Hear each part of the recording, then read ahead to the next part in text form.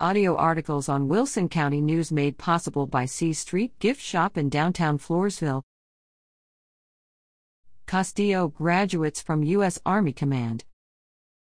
U.S. Army E-5 Sergeant Mariah A. Castillo has graduated from U.S. Army Cadet Command Advanced Camp on July 24 in Fort Knox, Kentucky. After graduation, Castillo traveled to Washington, D.C. to complete a month-long nursing program at the Walter Reed National Military Medical Center.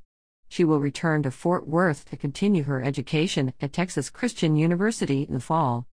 Castillo is the granddaughter of proud grandparents, Fidel and Alicia Marroquin of Nixon, daughter of Rebecca Ojeda, and sister to Elijah, both of League City.